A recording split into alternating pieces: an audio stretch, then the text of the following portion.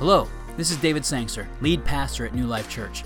Thank you for joining us today for our podcast. It's our goal to help you grow in your faith and discover all that God has for you. I hope you're encouraged, challenged, and inspired. Enjoy the message. I want you guys to see this concept, foundations of the faith. When I was praying about the upcoming year, when it comes to sermon prep and series prep, I kept coming back to this concept of foundations, building materials. You cannot build a strong life, a strong building, a strong anything. You cannot build something strong unless it's firmly founded on a good rock foundation. Okay? And I just feel like this year, there are so many things, so many different things that you could try to build your life on. There's so much information out there. There's so much swirling idea. There's this thing of ideas and concepts that people are putting their time, their effort, their mental capacities into things that don't matter, that are not going to help them to build something strong. Now, what do I mean by something strong? First off, your life. There are so many things that hit your life. We've experienced them over the last few years in a little bit like an intensified, kind of a condensed version of it. And if your foundations are strong, then your life is going to be rocked by these things. I've had some personal things in the last few years that, have tested my foundations, right? Other things, your family. Unless your family, anybody here, I'm really looking to have a weak family. I want my family to be super weak. That's my goal in life. No, nobody says that. Everybody wants a strong family. But how do you get a strong family? You have to build on good foundations. For some of you, this is going to be like, Pastor, this is like Sunday school from like when I was a kid. Yes, actually, that's where I'm going. Today, we're going to talk about foundations. And then for the rest, at least 6 months, I'm serious. Somebody laughed. I'm serious. At least 6 months, we are going to be tackling foundational truths. Foundational truths. And we'll unpack that a little bit more. But I think sometimes we can I know I do it, I can get so theologically carried away that I forget the very roots of what's important. And you know what I noticed this year? I'm really good at majoring in the minors, when my focus should be on some of the major themes of Scripture. So, 1 Corinthians 3:10 through 11 says this: according to the grace of God given to me, like a skilled master builder laid a foundation, and someone else built upon it. Let each one take care how he builds upon it. Take care how he builds upon it. For no one can lay a foundation other than that which is laid, which is Jesus Christ. The big idea for today, and kind of moving into the next 6 months or so, is this concept of understanding the nature of God and the work of Christ toward his fallen image bearers, that's you and me, is foundational to life and eternity. It's foundational for life and eternity. Who is this God? And how did Jesus reveal himself? I think some of the things we're going to talk about today may not be contemporarily palatable. Wow, that was not in my notes. Isaiah 53 says this. It says, all we like sheep have gone astray, and we have turned everyone to his own way. This is foundational. This is a concept that we need to get into our heads. We have gone astray. We are sinners. Guys, listen to me. You're a sinner. Just chalk it up. You are.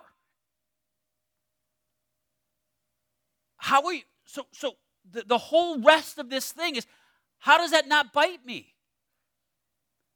How does that not doom me? It's a good question.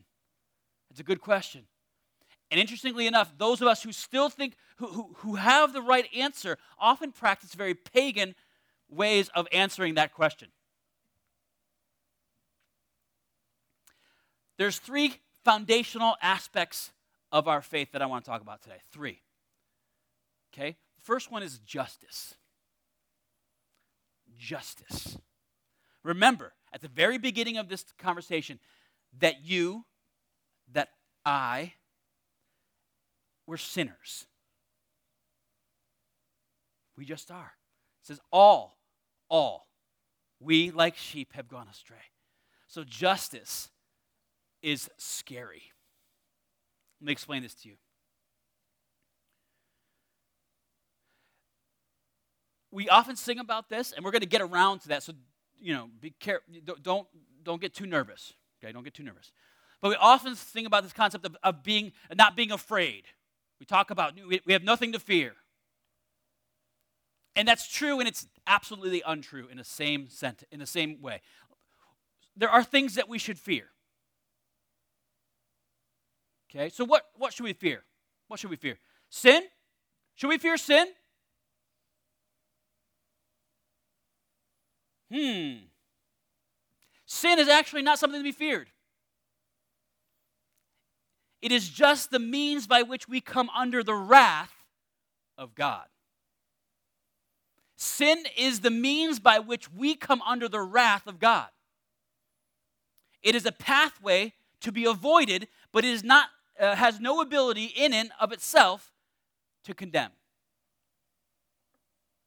Sin can't do anything to you. Sin is your state of living. It's a state of being. Okay? Sin is the natural state of the unregenerate human. That's who we are in our natural human state. Should we fear the devil? Some people are terrified of the devil. Did you know that?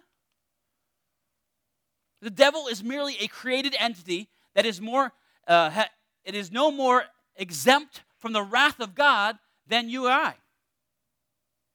You or me. He is the father of lies, and he has great power of deception and oppression, but he is not a match for the power of God. He doesn't actually condemn anyone. When you stand at the end of your life, you will not be standing before Satan, and he will not be condemning you.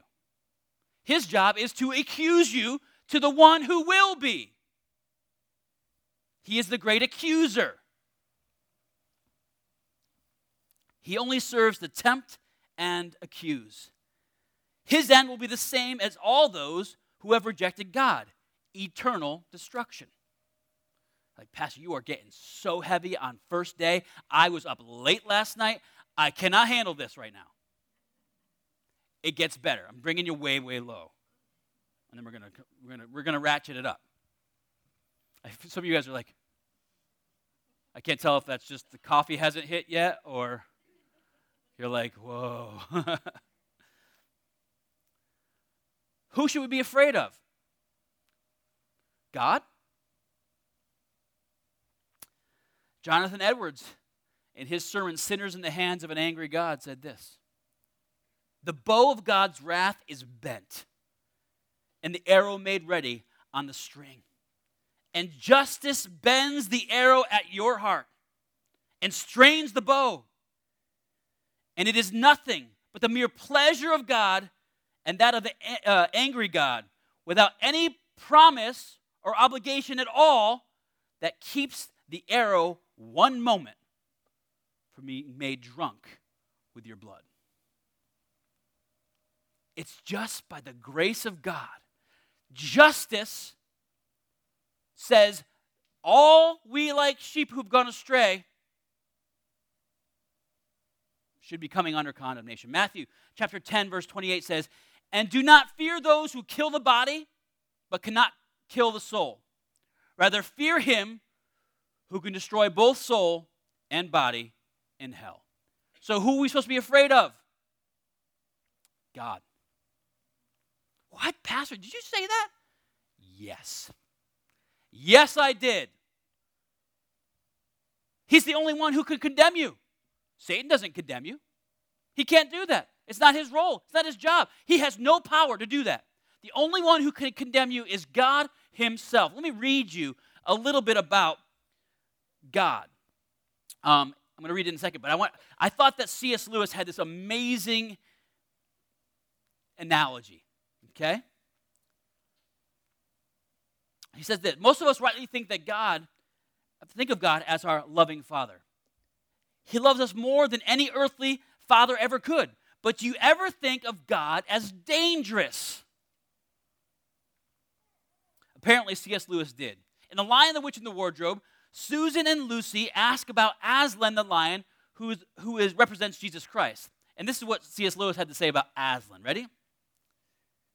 Lucy said, is he safe? And because it's Narnia, a beaver talked. Beaver replies, who said anything about safe?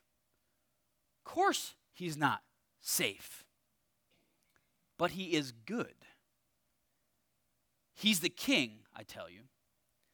Lewis continues, people who have not been to Narnia sometimes think that a thing cannot be good and terrible at the same time. If the children had ever thought so, they were cured of it now. For when they tried to look at Aslan's face, they just caught a glimpse of his golden mane and that great, royal, solemn, overwhelming eyes, and they found that they couldn't look at him and went all trembly. I like that. And they went all trembly. In our quest to know the living and true God, here's the thing, guys. Foundations are this. We have to know God for who he is, not who we want him to be. Does that make sense? It has no value to you to make up a God of your own. That's called idolatry. And we still do it today. We do it in the church. In our quest to know the living and true God, it is important to know him as he has revealed himself in the totality of Scripture. If we just pick and choose the parts about God that we like, such as his love and grace, and ignore the rest, we miss something important that we need to know about God for our spiritual growth. This is the God that is written about in our Old Testament, and I want you to read it. I want you to look with me. Is this a reference there? Exodus? Yeah. Turn your Bible, Exodus chapter 19. It's a large section. And it says this. Now, this is after Israel has come out of Egypt. God brought them out of Egypt, did amazing things on their behalf, showed them just how much he loved them by rescuing them from slavery, and now he's ready to reveal himself to his people. And this is what it looks like. On the morning of the third day, there was thunder and lightning with a thick cloud over the mountain and a very loud trumpet blast. Everyone in the camp went trembly. They trembled. Then Moses led the people out of the camp to meet with God, and they stood at the foot of the mountain. Mount Sinai was covered with smoke because the Lord descended on it in fire. The smoke billowed up from it like the smoke from a furnace, and the whole mountain trembled violently. As the sound of the trumpet grew louder and louder, Moses spoke, and the voice of God answered him. Is he good? Yes, he's very good. He just brought them out of Egypt. He just destroyed Pharaoh's armies with his outstretched arm. But is he safe? Be careful. Don't take him too flippantly. Exodus 20, verse 1. And God spoke all these words. And then we're going to get into those in a later sermon. But it's the Ten Commandments. In verse 18, it says this: when the people saw the thunder and the lightning and heard the trumpet and the sound of the mountain and smoke, they trembled with fear. They stayed at a distance and said to Moses, speak to us yourself, and we will listen, but do not have God speak to us, or we will die. Moses said to the people, do not be afraid. God has come to test you so that the fear of God will be with you to keep from sinning. The people remained at a distance while Moses approached the thick darkness where God was. What are we that we should think to stand before him, and whose rebuke the earth trembles, and before whom the rocks are thrown down? Jonathan Edwards, Sinners in the Hands of an Angry God. Who are we? Folks, I love grace. But the only reason grace is so epic is because of the epic nature of who God is. Holiness matters. Righteousness matters. The things that you do grieve or make God happy. This is the God who sat on a mountain and it made it tremble and rocks were rent. He's the same God. Justice should be frightening. When you have committed a crime and you go before a judge and you await your sentence, that is not a fun moment. It's sober. We should be sobered by this. We should not sin flippantly because we are living in the age of grace. This is the God that we serve. It's foundational to understand his hatred of sin, his glory and his splendor, his awesomeness. This is the God that created the universe. And sometimes we treat him so familiarly. Is that a word? I don't even know. We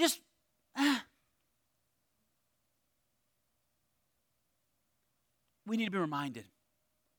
We need to be reminded of who God is. So justice. This is the judge we're standing in front of. This is the judge in whom we must give an account.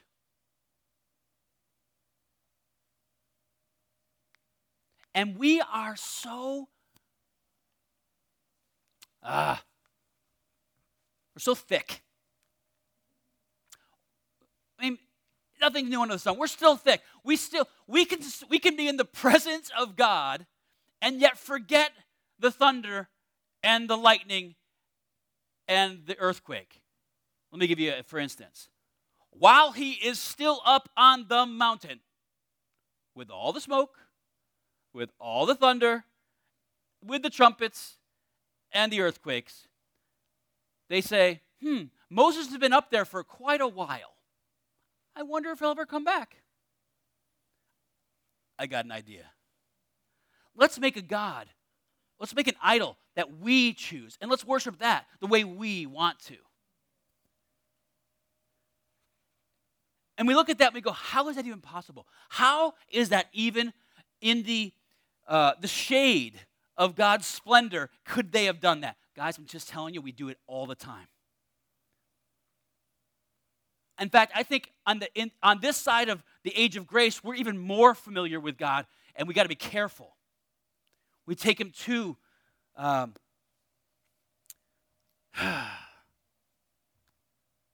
for granted.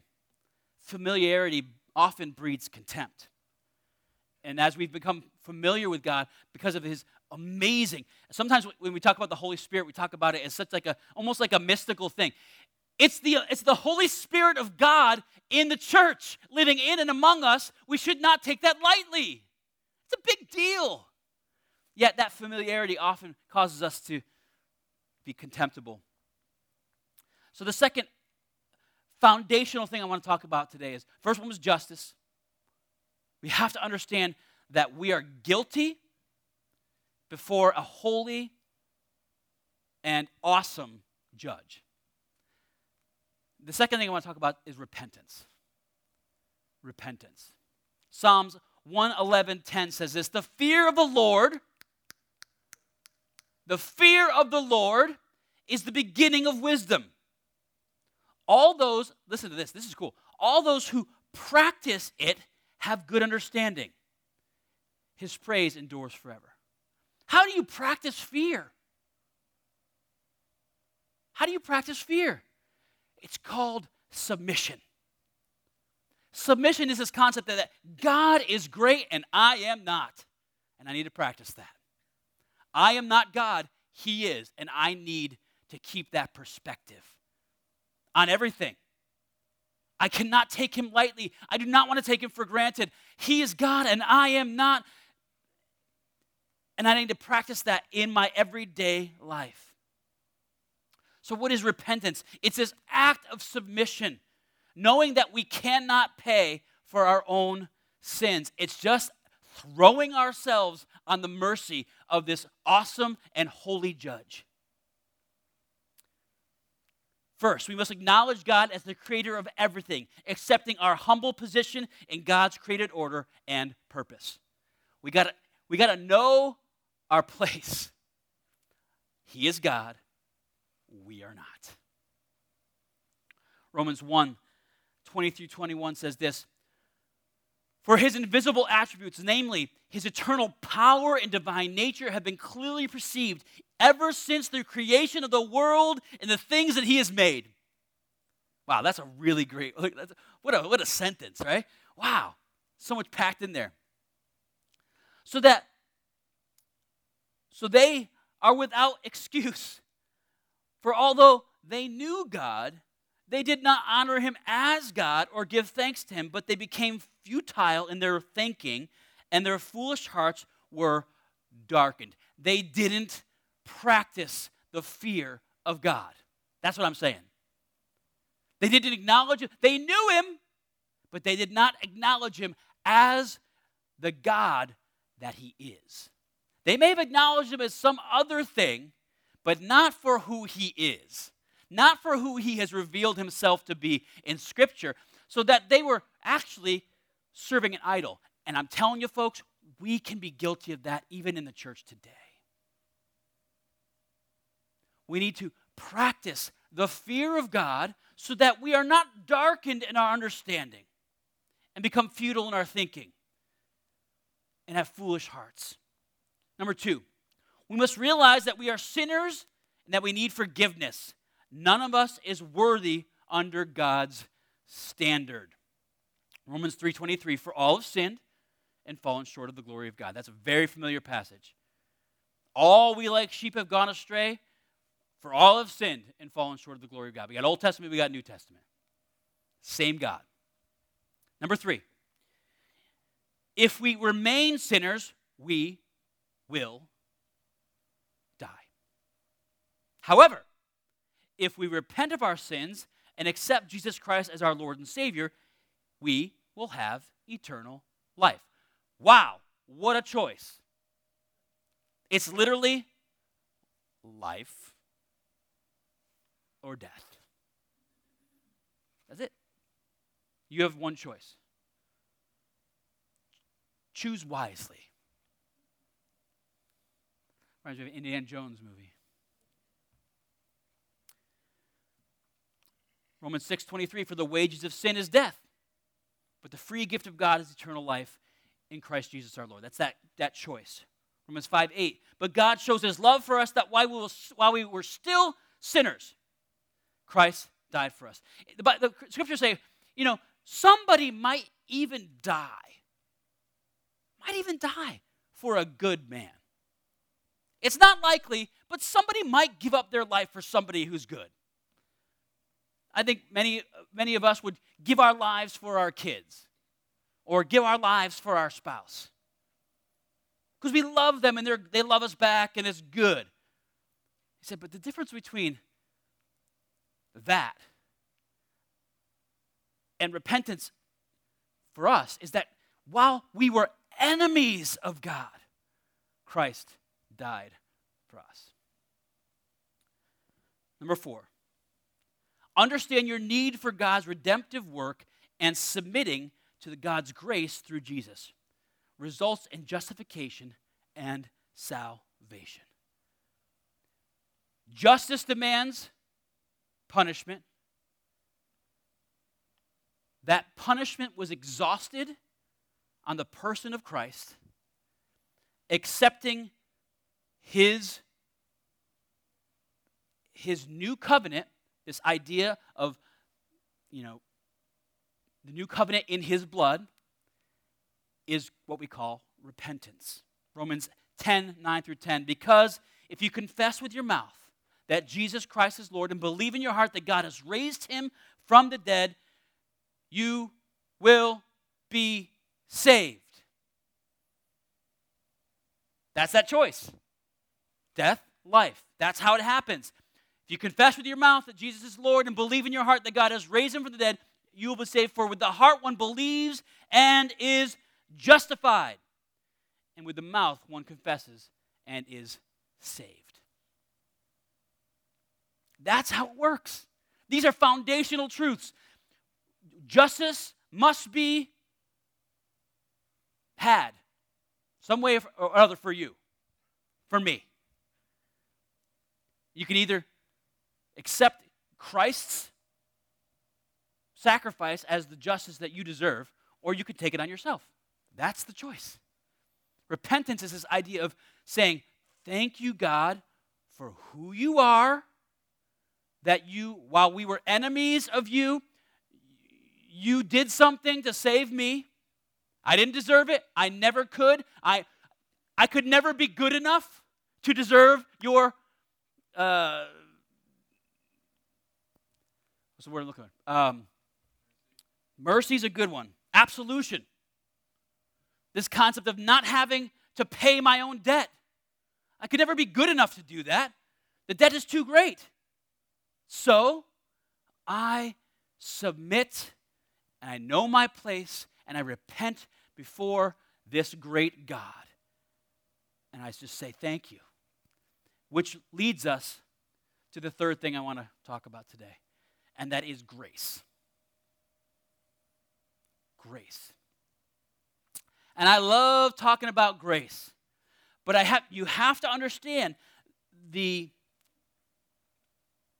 height of the mountain of grace is only equal to the depths of our sin. Because we are so low here, God did so much to get us here. I mean, grace is one of those things that if we really understood who God is, the real God, the trembly feeling that we should get before this God, then grace becomes even more spectacular. It's when we think we're pretty good. I'm not that bad. I mean, there's other people, trust me. There's other people. Even the person maybe sitting next to me that needs more grace than I do. Nope. Grace is amazing. Grace is the spontaneous, unmerited gift of the divine favor and the salvation of sinners, and the divine influence operating in individuals for their regeneration and sanctification. Grace is this concept of that God took what you deserved on the person of Jesus. He took it. Here's the thing. We talk about, Christmas is such a fun thing. Talk about the baby Jesus. Oh, he's so cute. In a manger, it's just this, pageantry type thing. If you fast forward just about 30-something years, we see that baby grow up to be a man who took on the full force of the justice of God. Do you realize that your sin had to be paid for? God couldn't just go because he's just, because he's holy. He couldn't just go, it's okay. I'll let you off the hook. You're pretty good. Don't worry about it. I'm God after all. I can do whatever I want. So many people are like, is there anything that God can't do? Yes. There is things that God can't do. God cannot sin. God cannot allow sin to go unpunished because he's holy. So what he had to do is he had to extinguish his holy justice on the person of Jesus so that you and I could receive it. It was paid for in full in the person of Jesus. The spontaneous, unmerited gift of divine favor in the salvation of sinners. That's what grace is. Look at the posture of your God, this holy God, this mountain-trembling, rock-splitting, universe-breathing God. Ready? This is his posture towards you. We're going to go back to Isaiah 53, where we started. All we, like sheep, have gone astray, and have turned everyone to his own way. Ugh. But the Lord has laid on him the iniquity of us all. Verse 10. Yet it was the will of the Lord to crush him. He has put him to grief. When his soul makes an offering for guilt, he shall see his offspring. He shall prolong his days.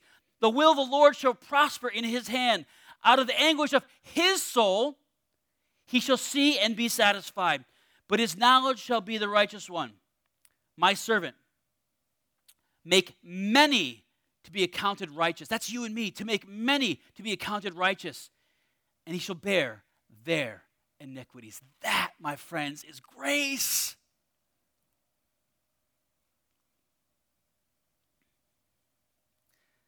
Another translation where it says in verse 10, where it says, it is the will of the Lord to crush him. Another translation puts it this way, it pleased the Lord to crush him. That's his posture towards you. He was so in love with you that he was willing to put on himself the burden of your guilt. Wow. Wow.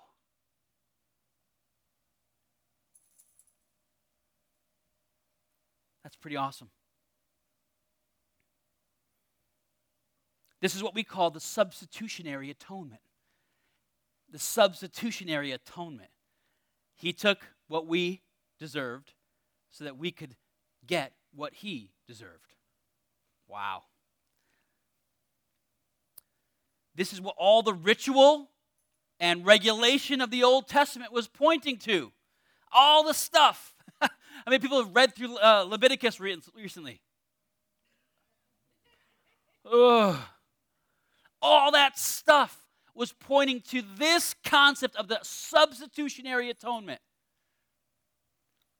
We're going to get into it in a little bit in another week, but the whole concept of the law was to wake us up to how much we needed God's grace.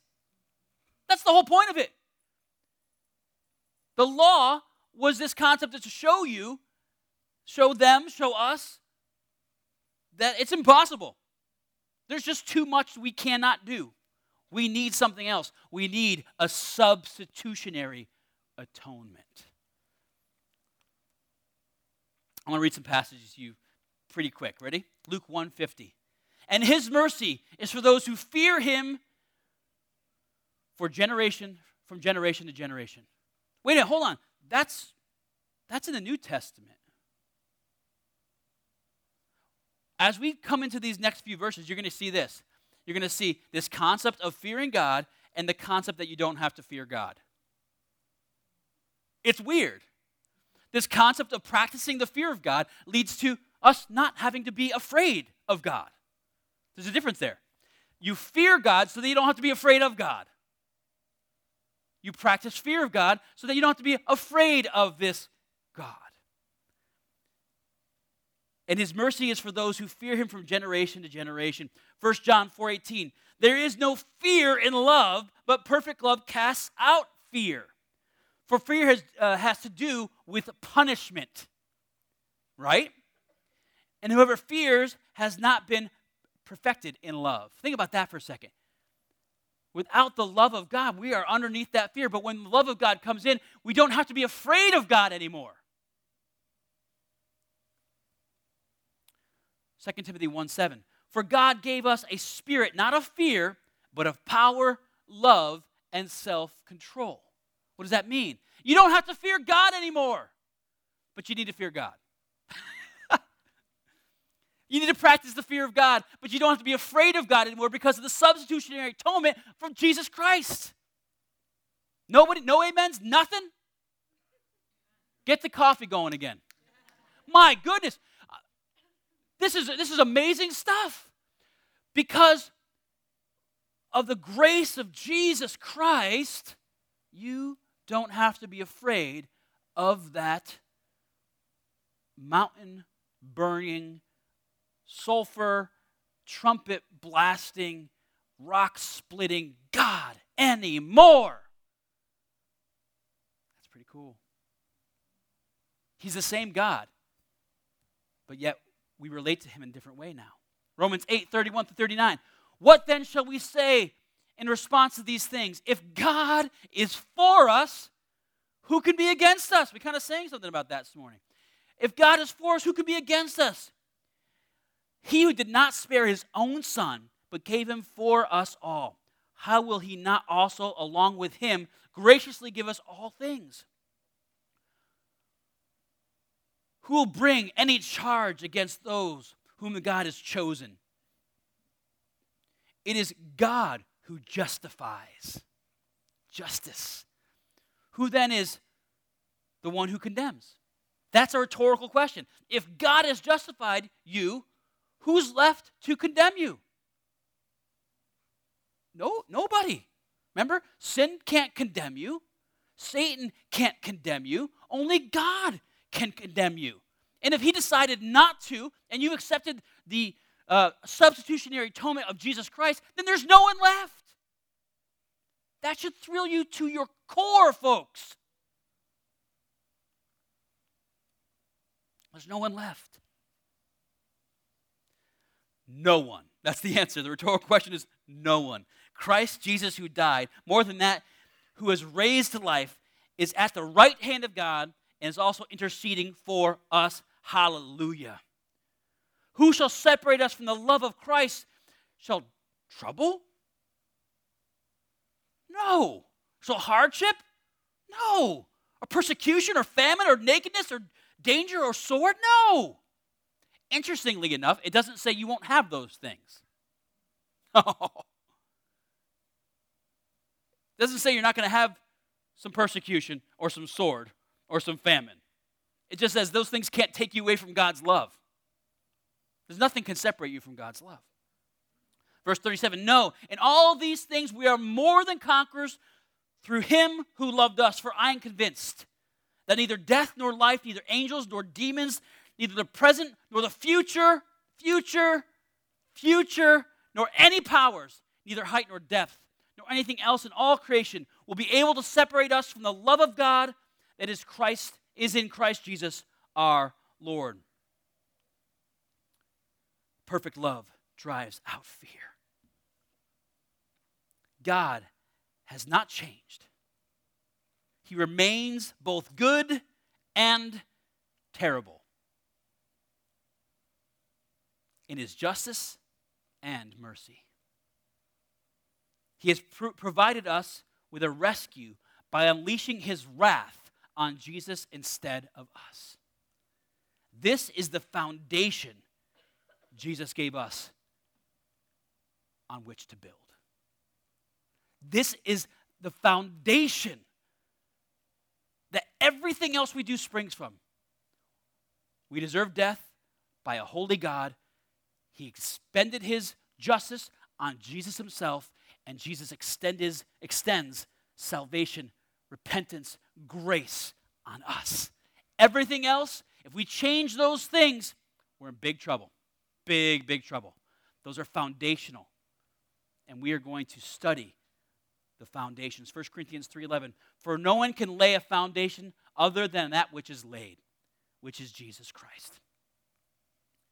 Anything we build on top of this must be in accordance with these foundational truths. 2 Corinthians 7:1.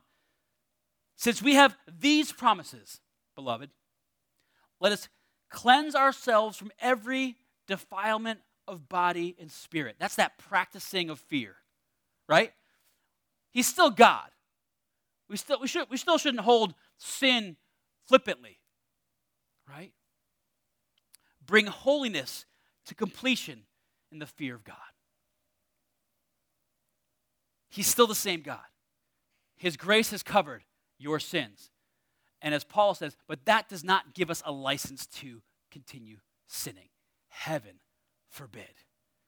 This is the foundation that we need to build our thought patterns, our philosophies, our understanding of the world, our relationships with people. These are the thought patterns. We need this foundation, or else everything else is just going to get blown away when the storms and the winds come.